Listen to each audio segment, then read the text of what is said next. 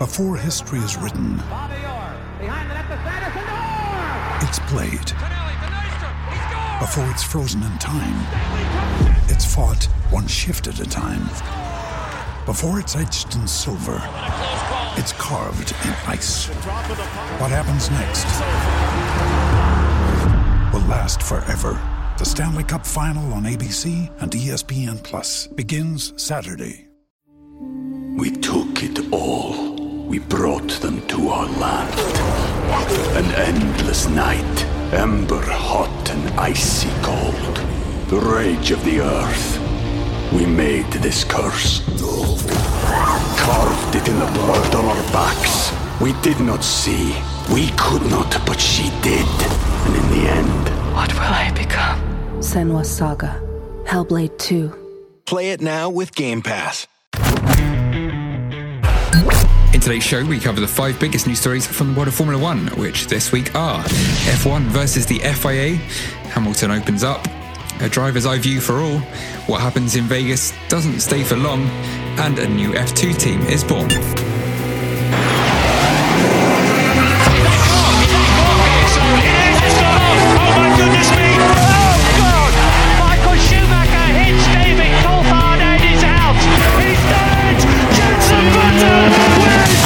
I'm Louise Goodman, and you're listening to the fantastic Cut to the Race podcast. Hello, my name is Bernd Mailander, and you're listening to the Formula Nerds podcast. Hi, I'm Rosanna Tennant, and you are listening to the incredible Cut to the Race podcast. Hi, I'm Jordan King, and you're listening to the Formula Nerds podcast.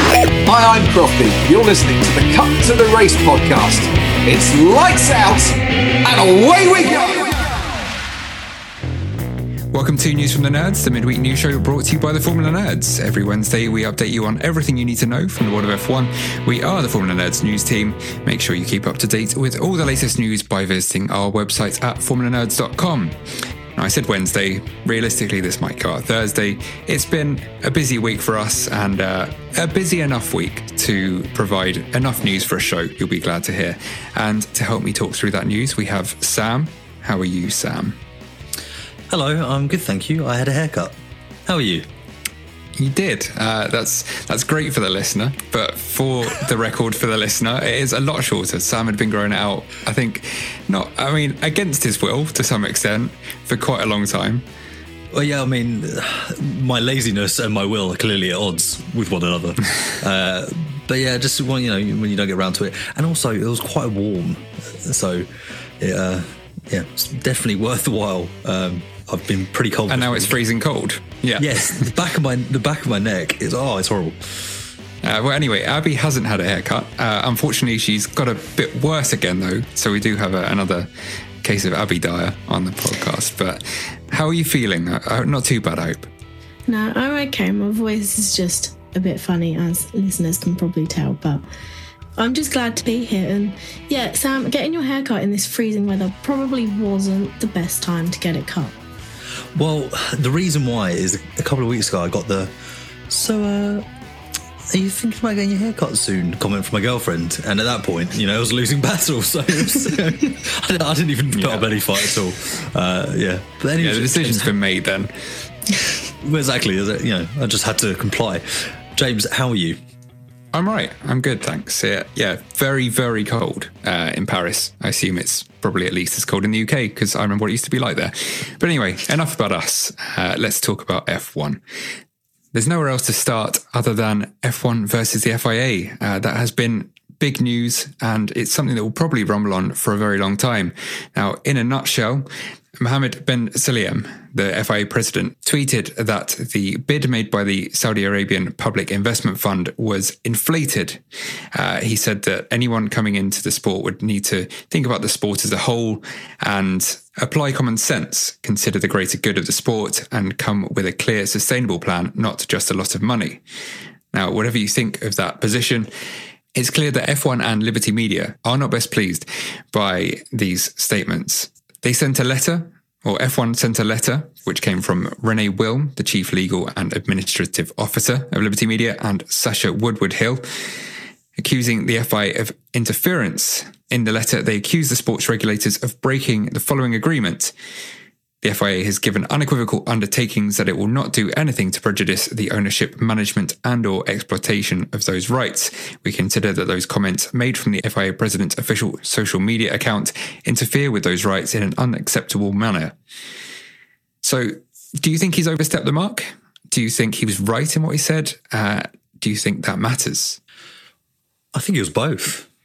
They're not mutually exclusive things. He has overstepped the mark, but he is also right. $20 billion is an overinflated sum. Liberty Media purchased Formula One for $4.6 billion 6 years ago. And there's no way that it's grown, 15 billion. Yes, Drive to Survive has been incredibly successful, a brilliant marketing tool for the sport. And yes, the inflation is record highs in the UK and in other parts of the world. So when you're buying something as large as an international sport, you're talking huge sums, which will have obviously increased because of that, and obviously the increased popularity of Formula One. But 20 billion is a lot. Like I can't see how that is a justified sum. But also, so he's right in saying that. But also, he has overstepped the mark. He's misinterpreted the role of the FIA in this. I'm not sure. I mean, it is overinflated. It's a ridiculous amount of money. But in terms of the way the world is moving and sport and money in sport is moving, I think it's not necessarily overinflated. I think that's debatable, at least, because, like you say, it's been 6 years since the purchase from Liberty Media. And yeah, F1's popularity has skyrocketed during that time. Like you say, Drive to Survive has had a huge impact. And you look at the salaries and the transfers in football, and they just go up and up. And it's now Ronaldo getting, 500 million over 2.5 years. So, yeah, I think it's debatable, at least. And I think the bigger question is what Ben Sulayem was trying to achieve. Yeah, I mean, I take your point. That's fair. And also, I'm no expert, right? I don't work in mergers and acquisitions.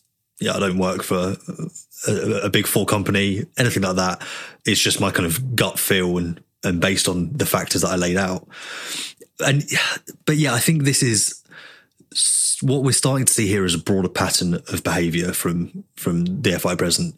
He's overstepped the mark a couple of times now, like when he got involved with the whole Andretti thing. And I can understand why F1 have their tails up about this, because we've seen this before. We've seen over-involvement from regulatory governing bodies, and a civil war wouldn't be unprecedented. So, yeah, I can see both sides of it, very much so. I think the main thing for Liberty Media in that is they handle the sports commercial rights. But for the FIA, they just handle the sports regulations of it. They're the sports regulators. And for the FIA president to say this to them, it is an overstep of what the FIA are supposed to do within F1. But now it has caused that tension, and it does beg the question of how F1, FIA, Liberty Media will handle this season going forward with these tensions between the two, and whether we'll see more tensions arise with Sulayem speaking his opinion more, or whether they can be resolved. It's a very hardball tactic that we're seeing from Ben Sulayem. It's not necessarily the way to bring Liberty Media and the sport of F1 around to his way of thinking. He's kind of bulldozering his way through tweets. And I don't know, it doesn't seem to be particularly diplomatic.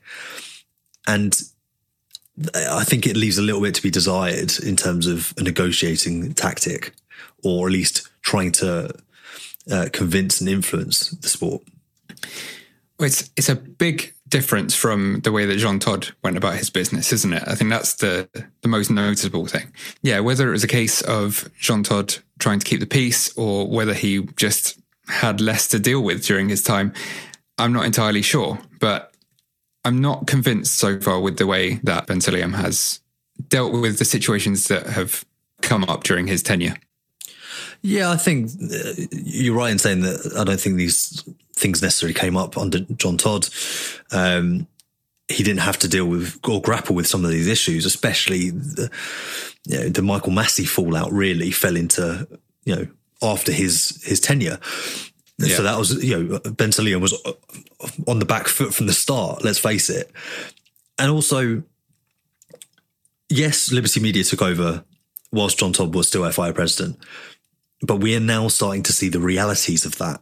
Whereas previously, love him or hate him, Bernie Ecclestone had such total control, and it wasn't owned by a public company that is at its whims to its shareholders, its fiduciary duties, so on and so forth, is there to make money. It was very much more controllable in that sense. So again, you're starting to see teams be more interested in the commercial values, because again, they're also, by extension, almost a double effect. They're at the whims of the performance of F1, and they're also at the whims of the performance of their respective owners. Be it Red Bull, be it Daimler, Mercedes, Ferrari, whoever it might be. I don't know which ones are publicly listed and which aren't, but I imagine all of them have shareholders. Something I wonder is, there's nothing controversial about saying new owners need to come in with a solid plan. That's great, and I don't think F1 would have any issue with that. It's saying that he's just effectively damaging the valuation of F1 by saying that it's not worth 20 billion. And exactly. I wonder if this was something that the FIA and those in support of Ben Sulayem have planned out as a tactical move, or whether he's just gone rogue. I honestly couldn't say. He has shown that he's willing to step out and say what he wants to say when he feels it's appropriate. And I can imagine I feel like with these public figures, there's always a team of advisors behind them going, oh, please don't do that. Why did you tweet that? Why did you say that? So there could be an element of that. But also, ultimately, he is the one who is in charge. He is the one who is accountable. He is the one who will ultimately live and die by the relationship between Formula One and the FIA. So I can understand why he feels it's kind of within his gift, within his remit to do and say as he pleases on the relationship. But again, I think you've hit the nail on the head there. It looks a little bit like, whether intentional or not, he's driving the price down of Formula One. We saw at the prize giving gala, he does appear to have that in his locker, going rogue and just, maybe there was some alcohol. We can't say either way for sure, but it appeared that way, and that's how most people took it during that night, that he was kind of going off on one, and Stefano Domenicali basically moved it swiftly on. But on that note, we should move swiftly on. We'll have to wait and see how this plays out. I think it will drag on for a long time and probably be something that's in the background of F1 throughout the 2023 season. But yes, moving on. In a podcast released on Monday by On Purpose, Lewis Hamilton has come out with a lot more information than he's really ever given before about his childhood and what he experienced growing up in Stevenage. He said that he had bananas thrown at him during his time at school. He was repeatedly called the N-word. It was tough to hear, and we all know what Lewis Hamilton has gone through at various points in his life, but it was, at the very least, illuminating, don't you think, Sam? I do, and I think, first of all, it shouldn't be lost on us or the listeners that we are three white people discussing this topic, and we haven't had to experience some of the things Lewis Hamilton has experienced throughout his life a day in our lives. So we can only kind of listen to what he says and take it on board. And I think he speaks with such eloquence on such a difficult subject. I think he's a role model for people of all races. And he is the blueprint of how you should handle yourself, I think, in these situations. Because his experience within motorsport specifically is so unique. He is the only black F1 driver to ever have raced in the sport. And so no one can possibly imagine some of the things that he has gone through. Mainly, when he got to the sport, obviously you can understand, or people of colour can understand some of the things that he went through growing up. But I think for me, the big take homes were just how difficult it was for him, and I think that shouldn't be lost on anyone. And some of the things that have happened throughout his F1 career, one thing that he got a lot of criticism for was when he referenced the Ali G quote and kind of saying, maybe it's because I'm black, after receiving a penalty, I think it was in Monaco, only a couple of years into his career. The backlash was huge. And I think we are now at a place in society where we better understand why he said that. And I think, in many ways it was a joke. But for me, I think there's a lot of reflection that needs to be taken on this for such a white-dominated sport. I think that's why it's so important that Lewis Hamilton speaks out on these issues. And he said himself in this podcast that before he took the knee as part of the BLM protest, he didn't tell his team. And I think that really says a lot. And he said, I just didn't think they'd understand. And there's a lot that they'll never be able to understand, but it's important that they listen, give him the space, the platform to do that, which is why I'm glad that he has taken this opportunity to speak up, go on this podcast, particularly on the backdrop of the FIA coming out and saying, we don't want political statements. Not that I think racism is political. It shouldn't be political. So, I think it was a very difficult listen, but also an incredibly important listen. Definitely. And I think it takes a lot of courage to talk about hard times in your life.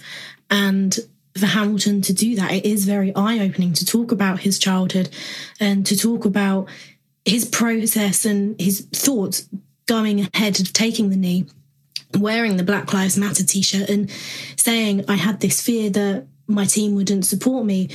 And it's amazing that Mercedes have shown support and all the other drivers, that F1 did come together, but it does highlight that there is still reflection that needs to be taken. There is still steps that need to happen to get rid of racism, because I get why the FIA may not want the drivers to use their platform to make political, religious or personal statements, but they have this platform to use, and Hamilton has been one who has used it, and he has used it so well. And I think in the podcast he said he wanted it, so he was wearing the Black Lives Matter shirt and he was taking the knee, and he was hoping that kids would look at the TV and ask their parents and say, why is he kneeling? What does that shirt mean? And then the parents would have to have this conversation of explaining it all, because people do need to be made aware. And I think Lewis is one of those people that is not only a racing driver, he is this icon within the sports world, within Britain, in the world in general, for having this voice and actually using it and helping people understand and finally kind of comprehend that this does happen, but it shouldn't happen. You're right. When the FIA has brought in these new rules or regulations about expressing beliefs, I wonder if that was a part of the reason why Lewis has chosen to do this, because he has very rarely appeared on, many things. And when he does, they tend to be huge. He goes out and speaks to Trevor Noah or something on The Daily Show. So it was refreshing as well to see a very, fairly small podcast that he's gone on and spoken about something that's very important to him.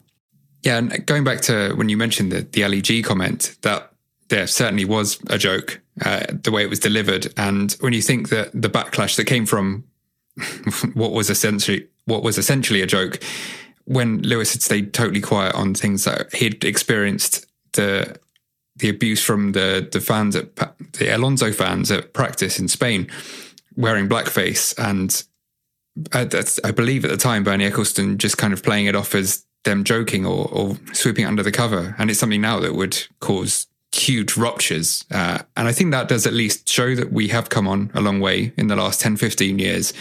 And whether you feel that the We Race as One initiative has succeeded or not, I think it's clear that for the most part now, the sporting world certainly, if not the world in general, is trying to do the right thing and move in the right direction.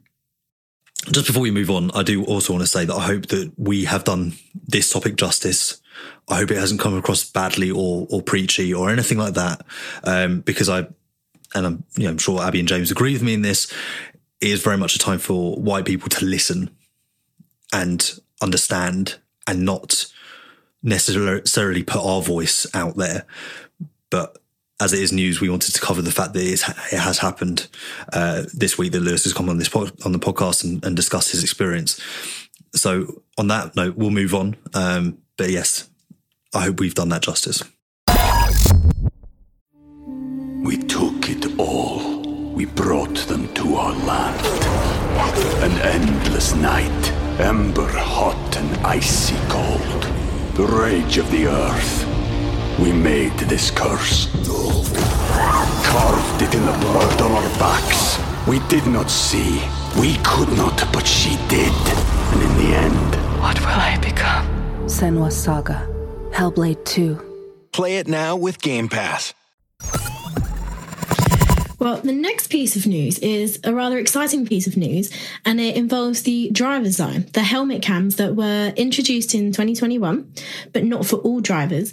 But the FIA have updated the 2023 technical regulations to mandate the use of helmet cameras for all 20 drivers on the grid, which means we will get to see all the drivers' viewpoints from inside the car with the driver's eye. The FIA released a statement and said that they've made this decision because the helmet cams have proved to be a great success, generating significant positive feedback from fans as a valuable addition to the broadcast of a Grand Prix. Now, with the driver's eye, I do like the addition that it adds, but sometimes it can make me feel a bit queasy because obviously F1 cars go very fast and on circuits there's lots of bends and that, but it does add that extra bit to watching a Grand Prix. Are you guys happy with having all drivers having the helmet cam for this season? I mean, yeah, absolutely. It's only good news for me. It's so many people, ex-drivers and who are now turned pundits, have said it's the best representation of what it's really like to be in an F1 car.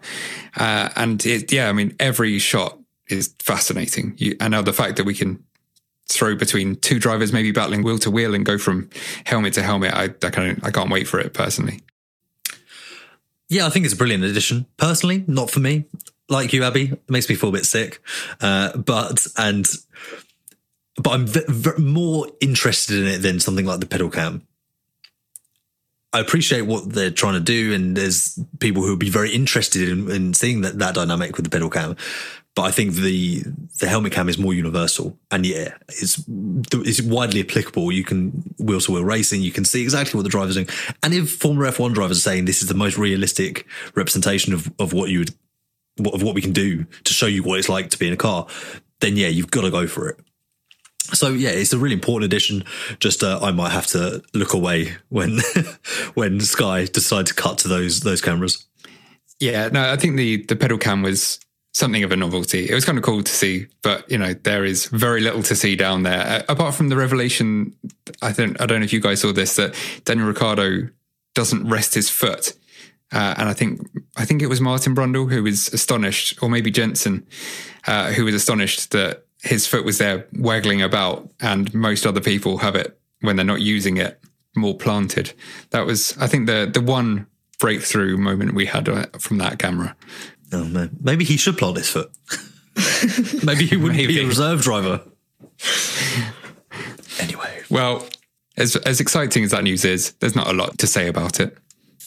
No, there's not. As you said, James, it is all good news with the helmet cam. And the next bit is all about Las Vegas, which Daniel Ricciardo will sadly be missing.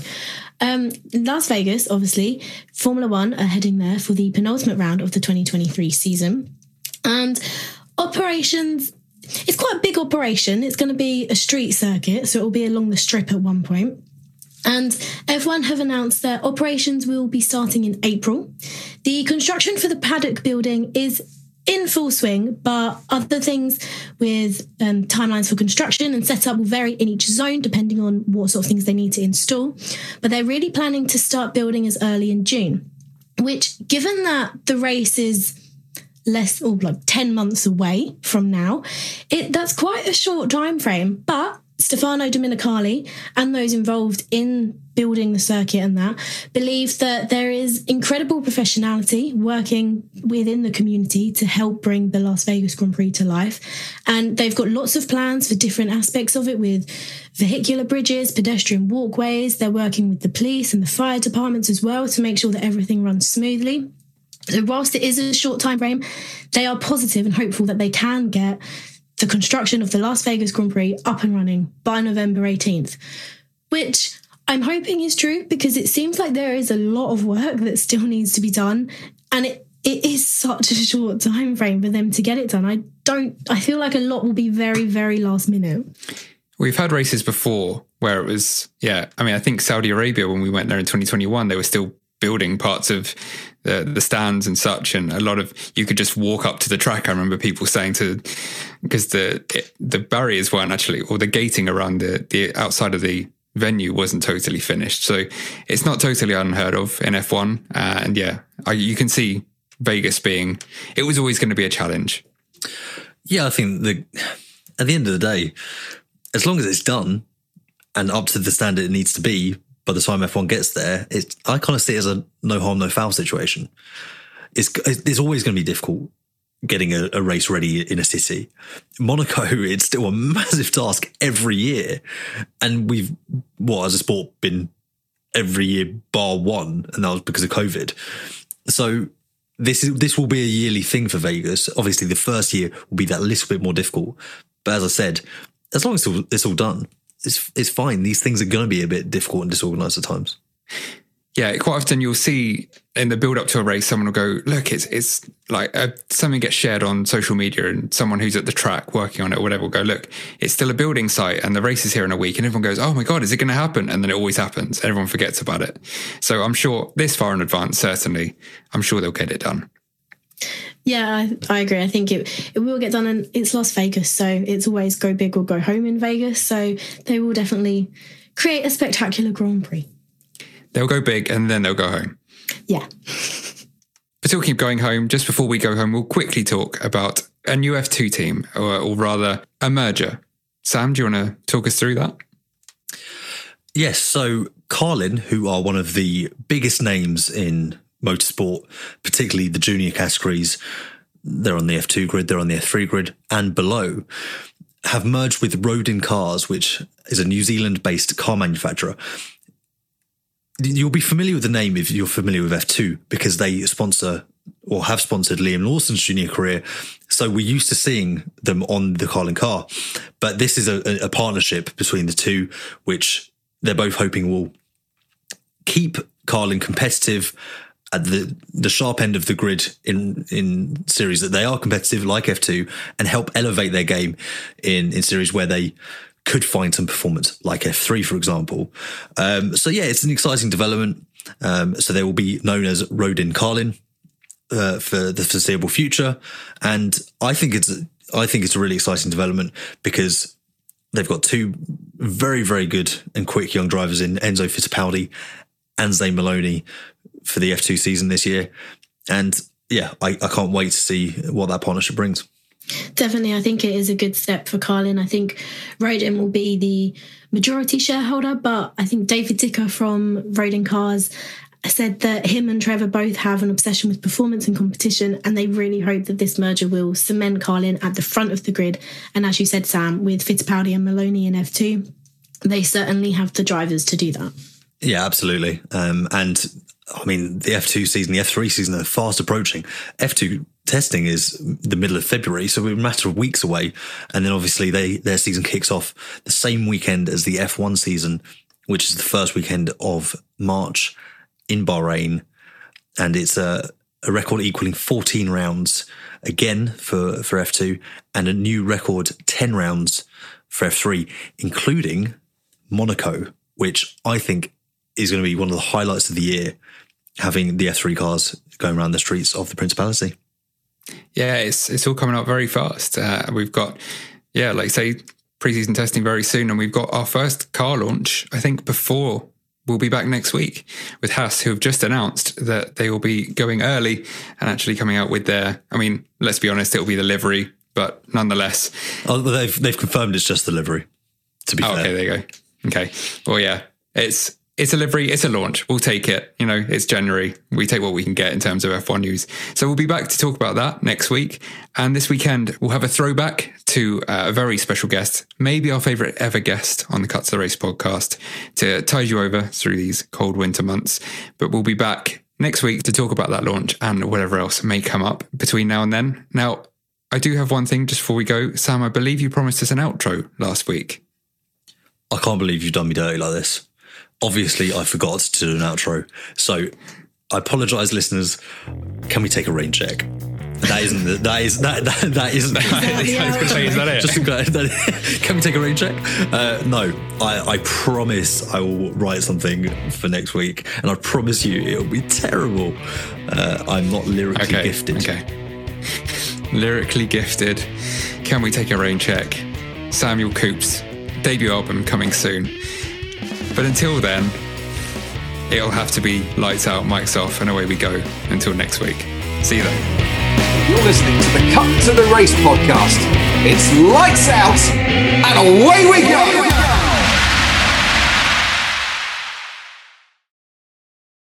Sports Social Podcast Network.